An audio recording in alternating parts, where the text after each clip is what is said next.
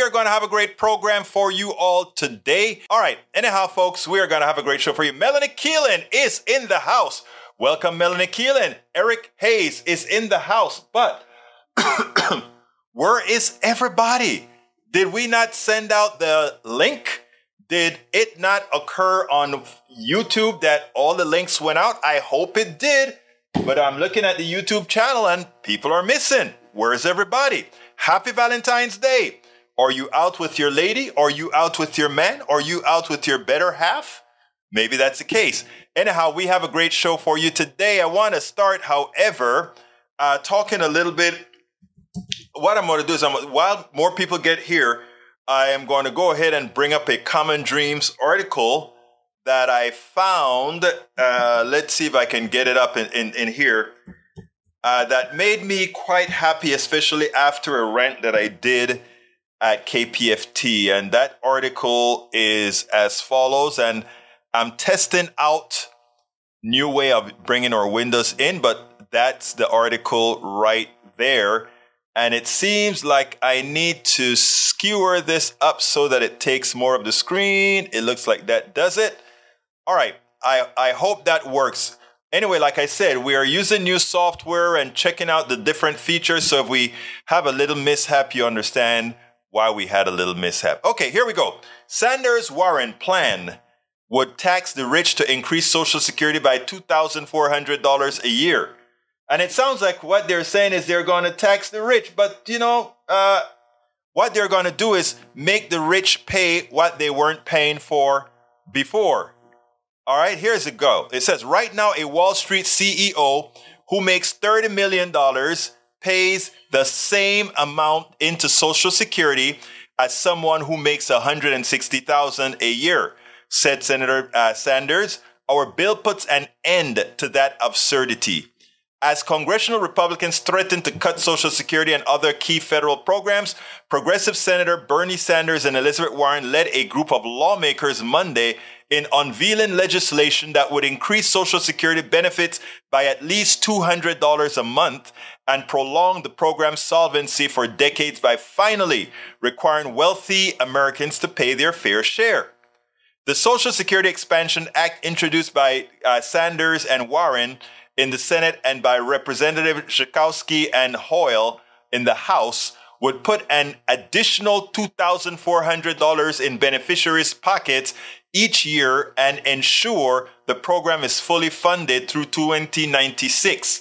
I think they should actually be able to give more than that because, like I said, the wealthy, those people making those mega bucks, they're living off of the intellect, service, and efficiency and productivity of all those who went unpaid for over 40 years since Reaganomics been instituted and probably before.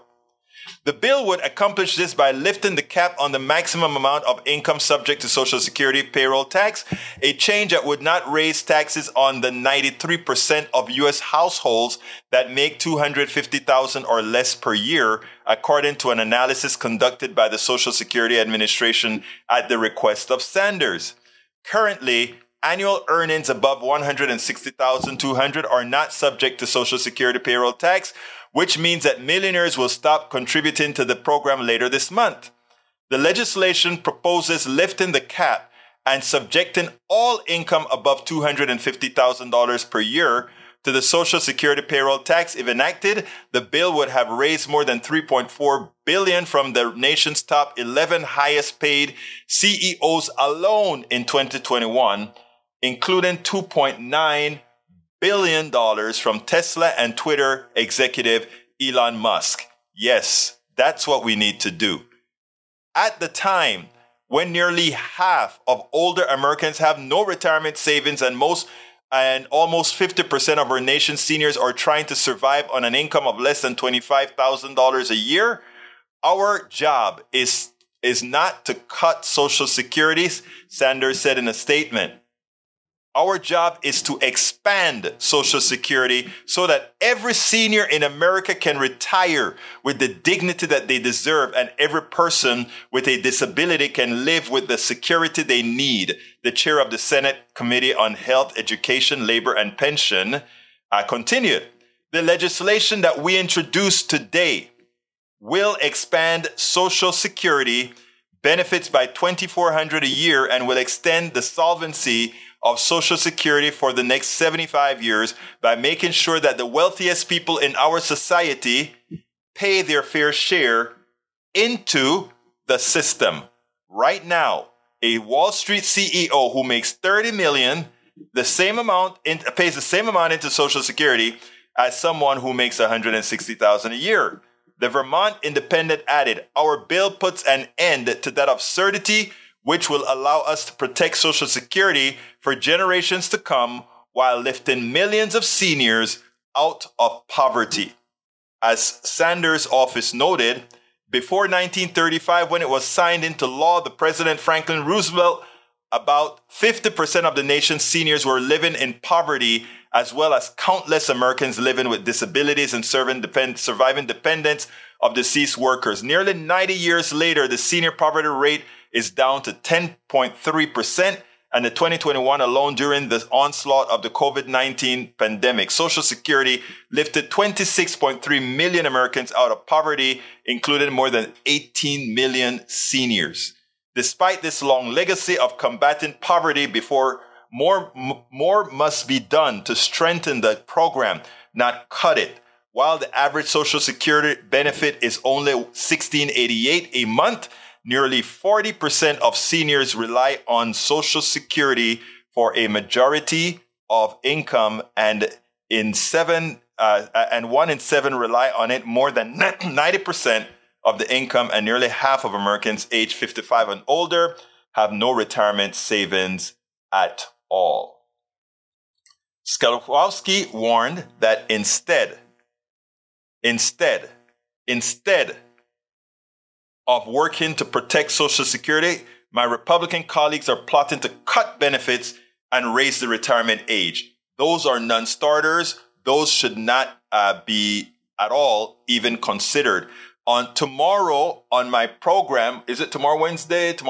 Yeah, tomorrow in my program, I will play a corrected excerpt from my Monday program at KPFT that gives the reason why we should not even be concerned about taxing the holy hell out of the rich, because they have been parasites in the way they have done in taxes in this country and continue to do in taxes in this country. Contrary to claims of GOP lawmakers who are clamoring to slash benefits and postpone eligibility, the latest annual Social Security trustee report showed that the program has a $2.85 trillion surplus in the trust fund, enabling it to pay 100% of promised benefits through 2035, 90% for the next 25, and 80% for the next 75. While House Republicans are willing to put Social Security on the chopping block, we are fighting hard to protect Americans' hard-earned benefits and expand coverage, said Hoyle. With the rising cost of living, it's time to modernize and expand Social Security. It is imperative that we do that. In addition to lifting the tax caps to boost benefits by $200 each month for all recipients, the Social Security Expansion Act would increase cost of living adjustment by adopting a more accurate measure of inflation, improve the special minimum benefit to help keep low-income workers out of poverty, and restore student benefits up to age 22 for children of disabled or deceased workers. Endorsed by 56 labor unions and progressive advocacy groups, the legislation is overwhelmingly popular among voters who have consistently expressed opposition to cutting or privatizing Social Security. According to polling results published Monday by Data for Progress, 78% of likely voters support the Social Security Expansion Act, including 85% of Democrats, 75% of independents, and 72% of Republicans. The survey commissioned by Social Security Works, that's my buddies Lawson's group, was conducted online from January 27th to January 30th. Social Security Works is proud to endorse the Social Security Expansion Act. The group's executive director, Alex Lawson, said in a statement, "This bill is the answer to any politician pundit who claims we can't afford it. Social Security, it protects and expands benefits." All right. Let's hear what some of you are saying now about that great article. We have James A. Robichaud says, taxing the rich does nothing to enable us to pay out more Social Security. We can pay out more Social Security by paying out more Social Security. Look, I understand what you're saying, James, but we live in a society where we still have these checks, okay?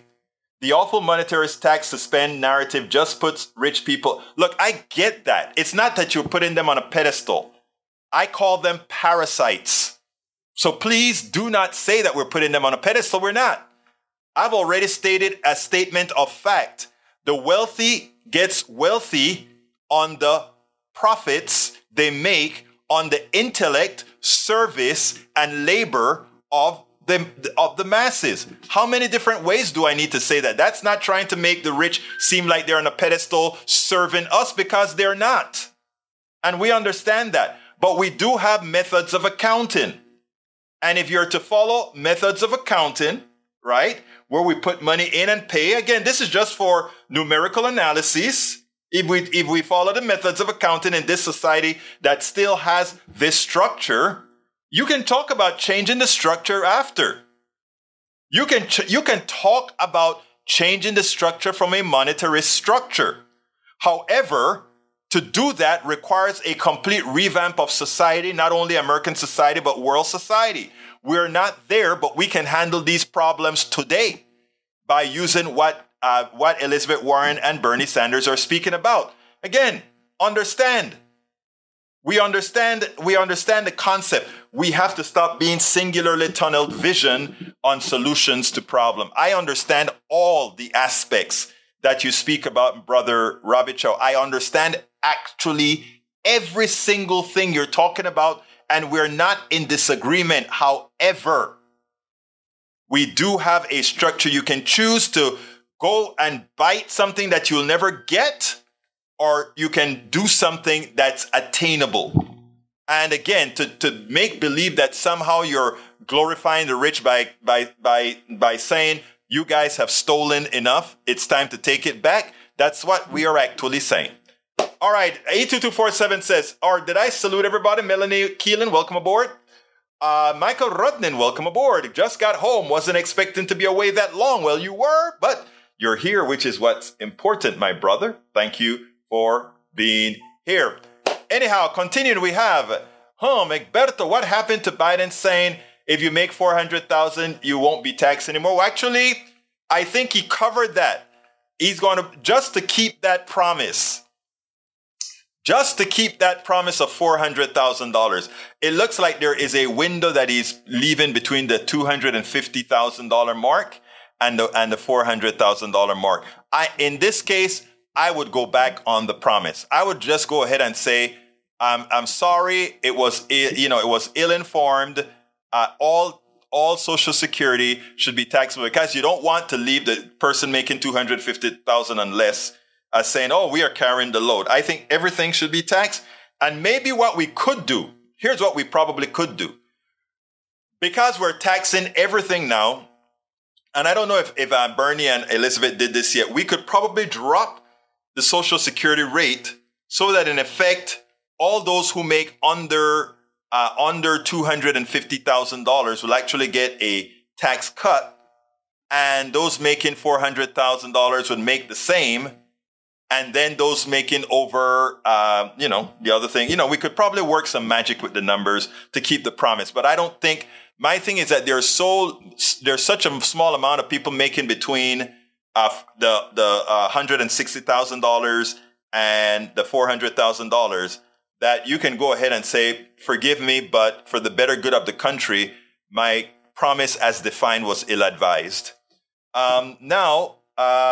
Let's see. Lee Grant says, or Mike Cisak says, Elon Musk doesn't make earned income in the billions, only taxes earned income. Hey, you heard what I said. I don't want only earned income to be taxed.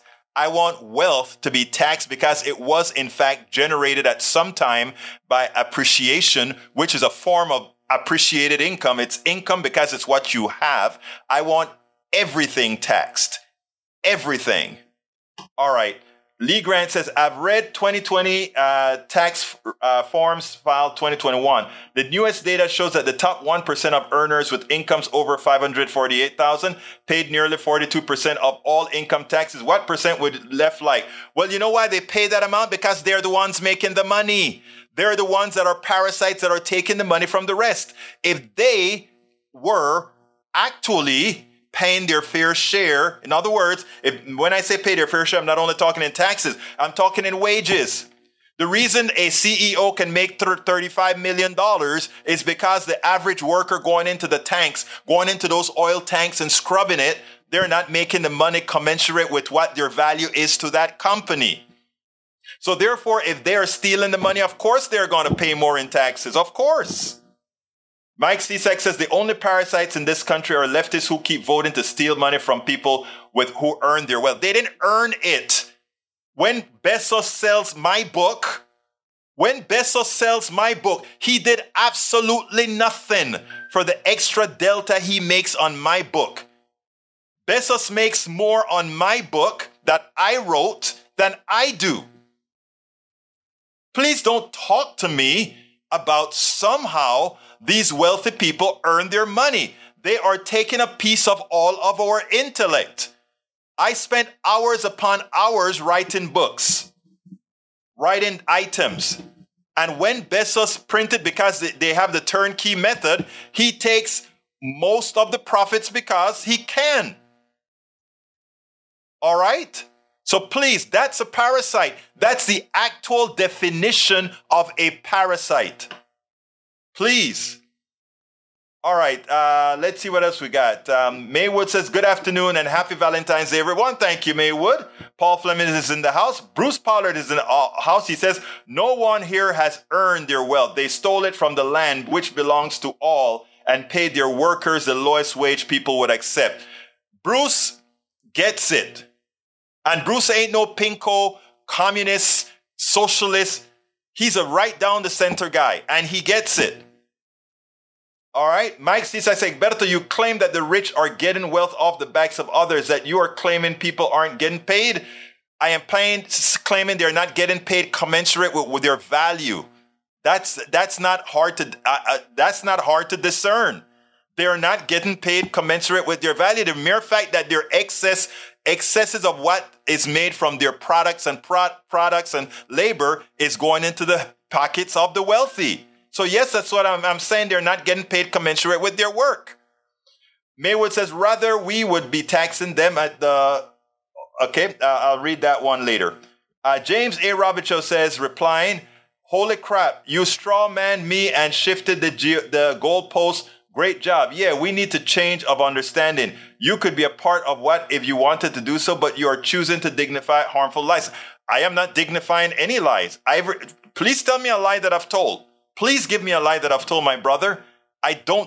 Do not, if I do not agree with your premise, or I may agree with your premise, but I have a different pathway to the solution, do not disparage that. Work in concert. That is the only reason the right wing ever stands a chance. If we who are moral and have good ideas completely tries to be pure in our ideas, what then happens is we leave the door open for the charlatanes on the right. Okay, continuing. Let's see. Social Security Expansion Act. Thank you for putting that out there, E2247. Mike Cisak says, Gilberto, so would you tax unrealized capital gains? Yes, absolutely. And I would also give a refund when, if there is a depreciative value in that gain as well. So absolutely, yes, I will tax wealth. When my house, let's be clear. My house worth some value. Every single year, I pay property taxes on my home. My home is capital and it's taxed every year. My car is capital and it's taxed every year. A stock is capital. It should be taxed every year on its value on a particular date. Yes, it needs to be taxed. Not just the appreciation of the tax, but the actual value of the stock. Absolutely so. You are already paying it if you own land and you're paying property taxes of land, CSAC. If you do not support what I just said, you are saying, I don't mind being a sucker to the rich, because you are doing that. Tom C says, hey, GOP corruption investigation needed. Subpoena Jared Kushner laptop and find out what he did get in billions. James Rubichow says, pay their fair share reinforces the dishonest and harmful conservative liberty. All right, let's go to another comment. Egberto, you preach it is Republicans wanting to sunset Medicare and might want to talk about sunset. Guy leader said, and okay, I am not going to go into that portion at all. Let's see what else I got to say here. Mike Cisak says, I'm not going to go into that. I tell you what, Egberto, land is tangible, not stocks. You got to make up your mind. If stocks are not tangible, as you want to define tangible per IRS, if you don't want to define it as tangible, right, then don't call it capital. You see, the psychological games you want to play by having stock represent the taxes are the implied representation of the value of a company. No different than the value of land is based on what it's currently worth. Can the price of land go up and go down? Yes. Can the price of a stock go up and down? Yes. Is the stock representative of a company? Yes. Is the price of the land representative of the current value of that land? Yes. There is no different. The only distinction is created so that they can cloud your mind into believing they should not be the same. But anyway, folks, I have got to go to the new story that we have on the interview that I did today. So bear with me as I bring that interview in. Check out this interview, and then we'll take this Social Security on the other side. Thank you guys for being here. Welcome to one more edition of Politics Done Right. I'm Egberto Willies, your host. We have a very special guest today, and I'm going to put this little entry. It's even more special because she's dear to me. This is my cousin, first cousin, and she is doing great work in Colorado, to be exact, Boulder, Colorado. Anyway, Katrina Miller is a journalist, producer, and director. She's the owner of Black Cat Video Productions. Katrina has been featured in Boulder's Lifestyle magazine, a speaker and panelist at the Rocky Mountain AV Expo, a guest on KGNU, NACP radio show, Black Talk, and is currently the director of the documentary, which we'll also discuss, a great documentary titled, This Is Bracketed, Not Who We Are, which explores racial equity and inclusion, placing Boulder as a microcosm of the U.S. as a whole. Ms. Miller has a degree in journalism from the University of Colorado, but says that experience has been her best teacher. From filmmaking, creative consulting, instructing, shooting, editing video, to directing videography at Red Rocks Amphitheater, Katrina said, I have over 20 years of experience in the field of video production. Katrina Miller, how are you doing today? Welcome to Politics Done Right. Thank you so much. It's such an honor to be here. You know, I follow you too and your show, and you're doing just wonderful things. So thank you so much for having me today. Well, how could I possibly not have you, especially after watching your documentary? Mm-hmm. I mean, I really enjoyed how you wielded one story to tell hundreds of stories with it. I mean, that took some effort to wield that one story to tell the multitudes of stories that you told. But before we get into that, yes. Who is Katrina Miller? All right. Well, you know, I am a filmmaker. I have lived in Colorado for most of my life, but I definitely grew up in a military town that had a lot of diversity, a lot of different people, as most military towns do. But when I was 18, I moved to Boulder, Colorado, to go to the university here. It's definitely university town.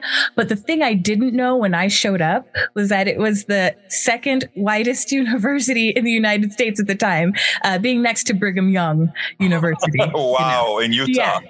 Yeah, exactly. And so I get there, and it was very much so a culture shock. In my life, I have, been integrated with a bunch of different people, but I was dealing with people in Boulder who had never met even a Black person. And that was one thing even my roommate had said to me. I'd never even met a Black person before. So it's what ends up happening, though, in Boulder, because it's a college town, it really perceives itself as really liberal and progressive and full of really good people.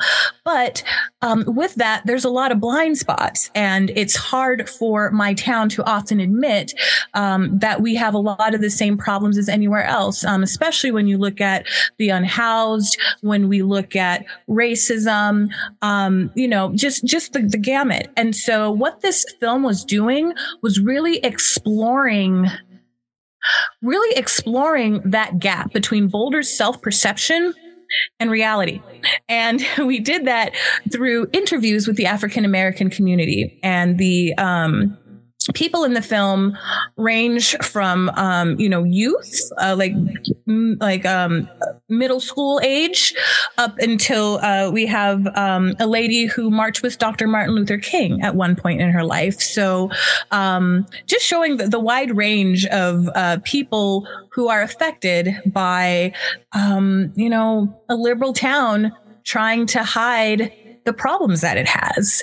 And so what we believe is that there are lots of towns like this. There's lots of places in the world like this. And Boulder, this story that focuses on Boulder, is just a microcosm for what's happening in other places. So I talked more about the film than myself right there. But I mean, those experiences and a lot of what I've seen has driven me to make this film. It's how it came out of me. So this wasn't your first film. You No. did a very intense view of Boulder before, didn't you?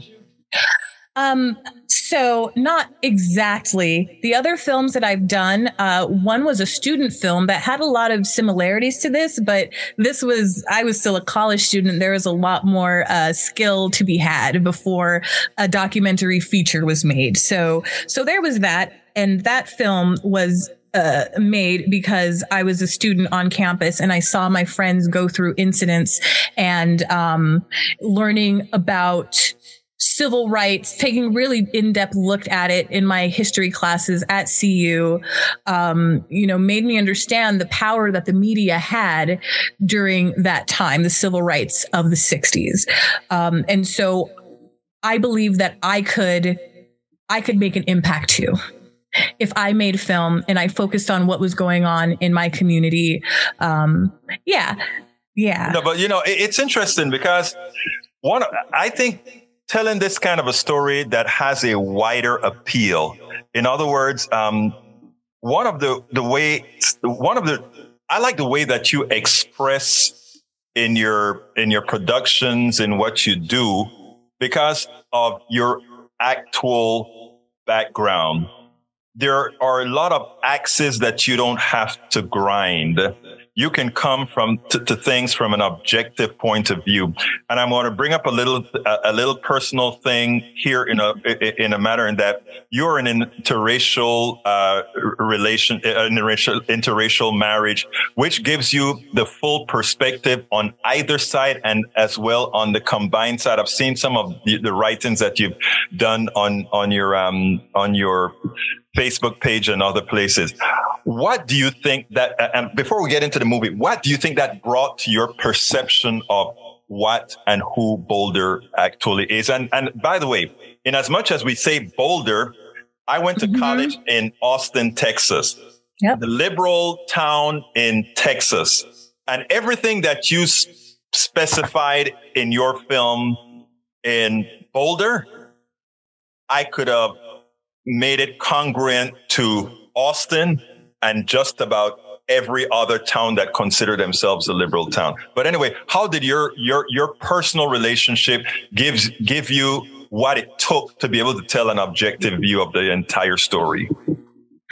Well, absolutely, because, I do live my life as an African American woman, regardless of me married to a white man or not. My lived experience has been in this body and with this skin. And when I was on campus, and even today, when I walk around Boulder, it's just, people are going to look at me and not say, oh, she has a white husband somewhere, or, oh, her, part of her is Latina or whatever. No, not in Boulder. They're going to, see me as a Black woman. And in that has been my experience. And so Egberto, what I say is that every single experience that you see in that film is something that I have experienced to some degree. And it became more pronounced when I moved to a town that was majorly white. It became more pronounced, and I saw more people around me having negative experiences and things even more serious than I did. I know everything's relative, but I haven't had guns pulled on me when I'm trying to pick up trash in front of my front yard, that kind of thing. And so just having humanity, I believe as well, is what drove me to really want to create something like this, and really believing that there is a possibility for change. If people are aware, if people understand more of a context, which history helps with, and stories are very impactful. So. And I noticed that is what you place on your site, where you talk about being able to story tell. And going into the movie itself now, this is not in bracket who we are. And let me tell you, I was fixated on the movie. I started watching, and it's a movie where you start the movie, and how I'm always blogging. You start the movie and you have to stop what you're doing. And it is that impactful. And what I love about the way you do it is you weave one story to show that story is a microcosm of everything that has occurred thereafter. So what I want to ask you to do is to go ahead and start the story. Tell us a little bit of, not enough that the folks aren't going to want to click on the link below, that I want you guys to go ahead and check out this movie. This is an important movie. I don't care who you are. This is an important movie for every single American to see. And most important about this movie is how it is told in a manner that is not necessarily comfortable, but is palatable for everybody to see. Please. Yeah, absolutely. Well, in Boulder, Colorado, 2019, it made national news when a young man named Zaid Atkinson was in front of his apartment where he lived, doing work study, picking up trash, taking care of the property. And he was approached by a police officer who asked him over and over again, "Do you belong here? I need to make sure you belong." Zaid proceeded to supply him with information to let him know, yes, I do live here, but police officer wasn't having it. At the end of the day, how the story was playing out, this young man, Zaid, ended up with 6 police officers surrounding him with guns drawn, all because he was picking up trash in his yard, and people did not believe that he belonged there. And for what reason? That is the through line of our film. It starts there, but throughout the movie, you hear stories from students who are experiencing bullies in schools. You hear about the microaggressions that people are facing, and how that has an effect and toll as well. You also hear about the loss of economic and vocational opportunities. basically a lot of different systemic issues are brought out and talked about through story. So when you say that it's palatable, I do believe that that's why this film does feel accessible, because it's all done through story. I will stand by saying that this film isn't necessarily trying to prove a point. What we did was we turned the lens. We looked at Boulder through a black lens. We looked at a town through a black lens, whereas it's always been looked at through a white lens. You know, look at how beautiful our mountains are, and you know, all the outdoor life and our university. But every picture has you know, the white family, the happy white family. And it's like, well, where are we? Where is everybody else in this picture? And so that is what our film did. It gave everybody an opportunity to speak about their different experiences, in hopes that we can have our recognition in this town, in hopes that people see that these problems are real. We're not talking about history. And people try to make actionable change. And again, in the film, we talk about all these different things that are happening through stories. And I tell people that whatever triggers them, that's the thing. That is what you need to pursue and the work you need to be doing. If you are interested in police reform because of what you saw happening to Zaid, then work on that. If you, felt really passionate when you heard the young girl talking about her experiences in schools, then you need to be working with DEI in education, you know? But I feel like this film really lays it out for people in a way to understand what some of the issues are and how they can get started with their allyship, you know, or as I like to call allies, I like to call them abolitionists, you know, because we need more than allies at this point. I call it complicits. Yes. Yeah. And so, but really with all these stories, I feel as if the film ends on, it does end on a hopeful note. You know, there is that promise of hope through coming up with solutions, actual practical solutions, and perhaps it's legislation or creating spaces within our community that are supportive of African Americans that are here. You know, we have a large university, so the question was, what are we doing to support the African American students that are there? So.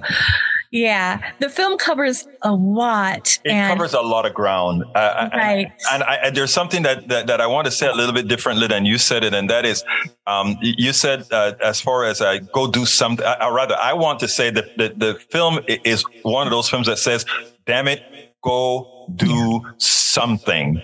Yeah. And the title also says it all. The way the title is written, this is in brackets, not, but who we are. In other words, this is who we are. We don't want to be this, but this is who we are. And the thing about it, it presents it in a manner that you can say, oh my God, I didn't realize that. But you know what? Now that I do, I can actually do something about it. I just want, like I told you, as soon as I saw the film, and I think I called you immediately after watching it, I sent you an email immediately. I had to say, God, well done. And I'm not easily impressed with the amount of stuff that I see. Yeah. And I sat at that film and it's like, wow, we need to get this film a hell of a lot of coverage because it speaks to people and people will understand it as they see the particular film. Now, you are an award-winning person who hates talking about herself, but I'm going to use Big Cousin on top of you and say, hey, girl, before I don't even want to talk about the new thing that happened today. Okay. Tell us about some of those awards Boulder's been awarded to this hell of a director here. All right. Well, one of the most amazing things that happened with this film is that, we were in our Boulder International Film Festival, our local film festival. It's actually pretty huge in that world. And I already knew that our film was not in a category to be judged. I was given privy to that information. It's like, okay, we're not going to win any awards this time. And at the award ceremony, it was a just true surprise and so reaffirming when we won the People's Choice Award. Mm-hmm. So the people voted for our film, telling us that they resonated with this, that they want to see this film be successful in hopes to prompt more people into action, that more people should see this film. And again, it just blew me away. This underestimated film, Black filmmaker, with my team. And look what happened. Look what happened because of the people. And that gave me so much hope. So there was that, boy. Well, you got to know. Okay, I tell you what, let's start with today. The award today. See, okay. I mean, you have such a hard time. Let's start with today. Okay. The YWCA is an organization that their mission is to empower women and eliminate racism. They are an organization that is in many states, many cities, many states, and it's all over the world. This is international. And the things they do are incredible, bringing STEM to young people, helping women to get out of domestically violent situations, having demonstrations like marches, but also having tables there where people can sign up in a way that they can actually do actionable steps after the demonstration. Anyway, I think they're wonderful.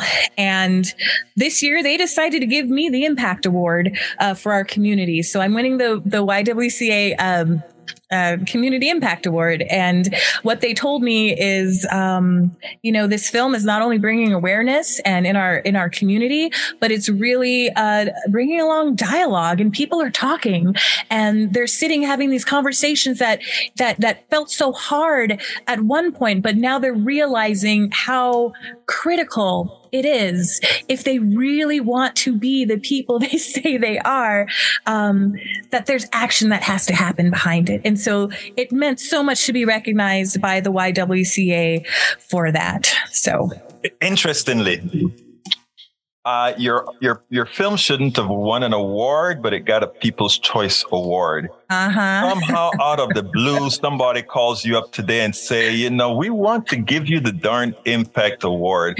A couple of years back, I saw you on stage getting another award. Doesn't that tell you something, Katrina? Yes. Your work is so very good. And it as more people see this, there's just a hell of a lot more to come. That's all I can tell you. There's just a hell of a lot more to come. I hope so. I really hope so. This isn't the last film, and it's only in me to make films about groups that need it most, groups that need to be highlighted, and the issues that need to be highlighted. And most prominently the Black community. That's really where a lot of my life experience is, and where I feel like I can help to come up with solutions, or at least give people that I know and people that I know are doing the work a platform in order to speak. So there was a time where I felt like all I did was make videos, and wasn't anything that important. I just hold a camera.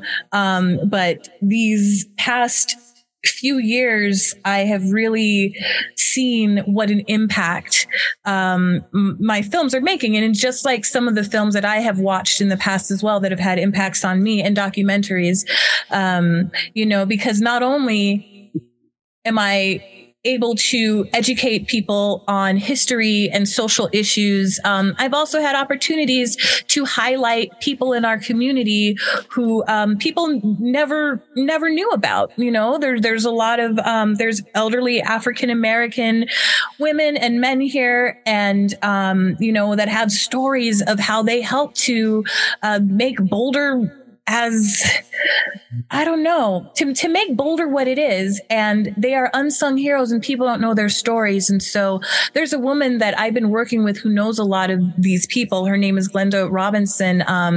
And she has been, helping to bring these people's histories and stories out. And what people say in Boulder is like, I never knew that. I never knew who the first nurse practitioner was at this clinic. I never knew how that school was built. And guess what? It was our African American community. Those are important stories. I interrupted you for one thing because you reminded me of something in the film.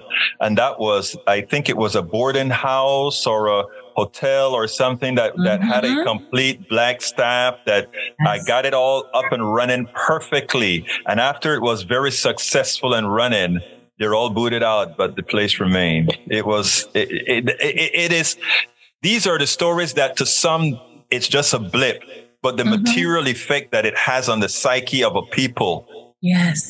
Knowing that, even your success is not, gets transferred to someone else just because of who you are. Such a great film. Thank you so much. And you know what? We are on the same wavelength because I was just about to talk about that. That's Chautauqua. Chautauqua is a very well-known just area in Boulder. There's a dining hall. There's hiking because it's right at the foot of these mountains we call the Flatirons. Beautiful area, very historic. And when it first opened in the early 1900s, the Chautauqua Dining Hall, or an auditorium, it's like this huge complex. When it first opened, they did have an all black staff. And we find out through the film that basically everybody was terminated. And even the black manager who was the supervisor of everybody, everyone was just terminated. I can't give away too much of the movie. No, you can't. Right. I think that tells enough.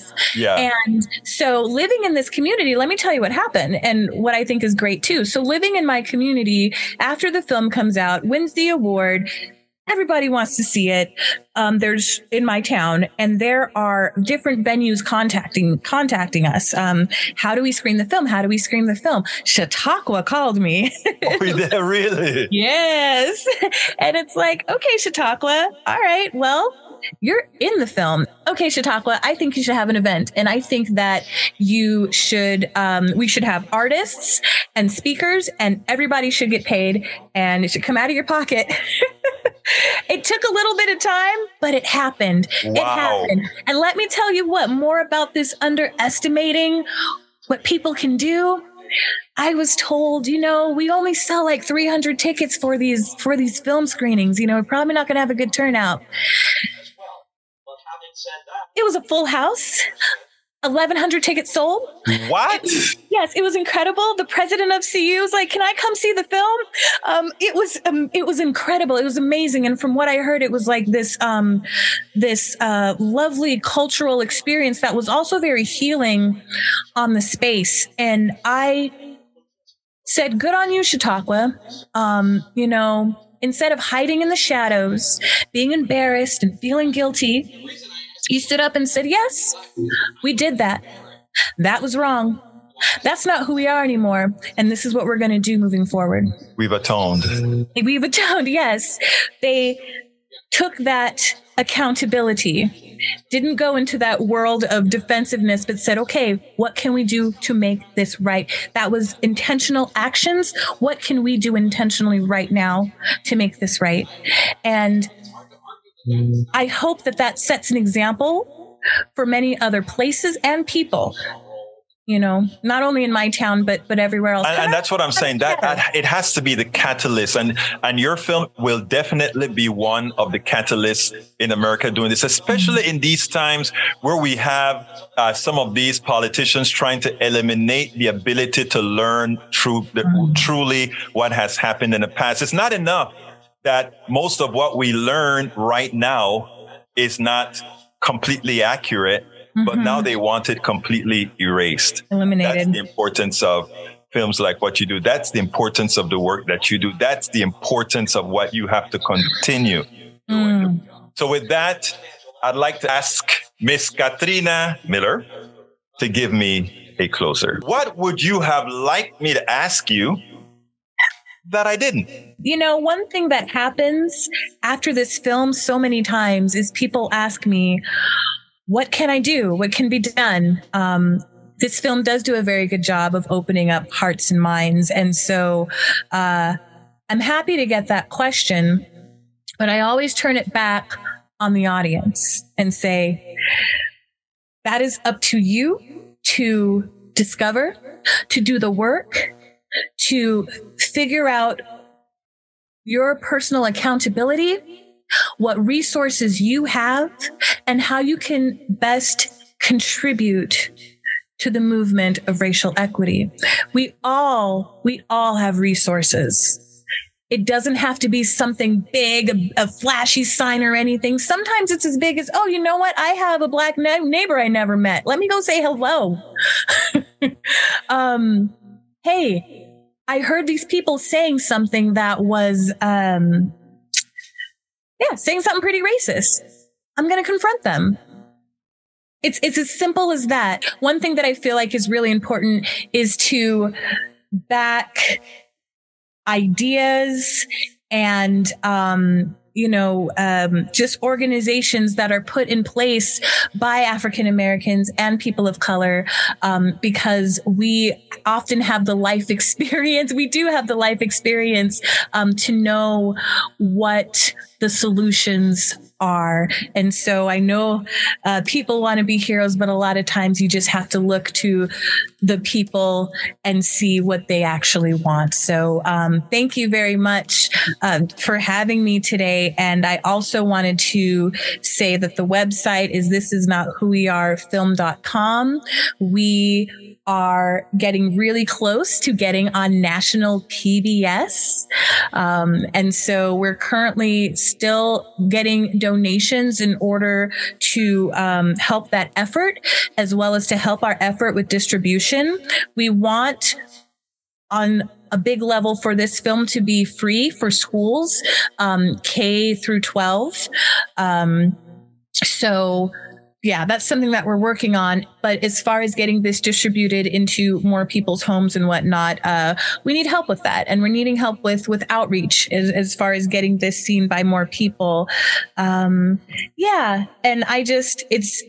I really also feel like everybody should watch this film. And it is something, it's something unlike anything else anyone has ever seen, I feel, just based on the accessibility of the stories. So, yeah. I think people would be pleasantly surprised. Katrina Miller, journalist, producer, director, owner of Black Cat Video Productions. Thank you so kindly for having been on Politics Done Right. Thank you so much for having me, Egberto. Thank you so much. Anyway, folks, the blog is already written and you can actually check out how to screen her documentary, etc., etc., etc. It is really, really, really good. When she sent it over to me, I was like, okay, great. I'll go ahead and watch it. And I figured because it's an hour and change long, and I figured that I would just go do my blogging as I'm watching it. And by gosh, it was so good. And like I said, it spoke to absolutely everybody. So there's really a good reason for everybody to take a look at that. So I would, it's not because she's my cousin that I'm recommending this, but it is really that good. It is really that good. Anyway, folks, we are coming up at the end of the time. There's a lot of stuff that you guys had to say that I want to touch on, but the most important one I think that I really wanted to touch on had something to do with what Brother CSAC had to say.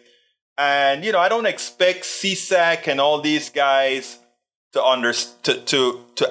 admit that they understand, but I know they will. CSAC said there was a university that came up with a computer program that could watch for racist terms in social media posts. They figured that they would catch a lot of white people but ended up catching a lot of black people using racist terms instead. And somehow that's a big fine in CSAC's mind. But there are two answers to that question. One is a certain amount of mocking among black people, that they mock each other to sort of make fun of the master, if you will, who constantly think they're foolish, and they do it as a term of endearment. And by the way, I don't do it, but I understand why many do it. And the other is that syndrome where you adopt the policies, you adopt the evils, you adopt the ills of those who enslaved you, those who were your masters. And that still reflects that, again, white supremacy and racism. So while you may sit down and say, look at that, we did that experiment and black folks use those terms more than white folks, and somehow you go ahead thinking that you've won something, the reality is what you've shown is a purposeful neglect of how human minds work. But again, given that many of you don't like to go into deep levels of thinking, many of you don't like critical thinking, what happens then is that you don't see truths. And in not seeing truths, you completely repeat history, and not only repeat history, but hurt yourselves and your families. I got to get out of here. So I want to ask you so kindly, my dear followers, please go ahead and support our program. You can support us on PayPal by going to politicsdoneright.com/PayPal. You can support us on Patreon by going to politicsdoneright.com/Patreon. And you can find all the different methods of supporting our program by going to politicsdoneright.com/support. politicsdoneright.com/support. We are we do need you to support the program. Again, the way we do this is the way we think the world should work. You appreciate the program. I ask you so kindly to support the program. We're here on time every day for you. We tell you we're going to be here. We make sure and do what we do. And we make sure and try to make lives better for all, both politically and in this case with Katrina Miller, socially. We try to make a difference. My name is Egberto Willies. This is Politics Done Right. And you guys know how I end this, baby. I am what? Out. We spend a lot of time deconstructing the news, trying to parse it into a form that everybody can understand. We try to find those little nitpicks where it flies above the fray, etc. If you really like these videos that we do, I want to ask a big favor. Please go ahead. Number one, subscribe to our channel. And number two, please join if you can. Thank you so kindly for watching. Keep watching. Please remember to share. We must populate the entire internet with our progressive message, a message that we know is what most Americans say that they want. So help us, please join.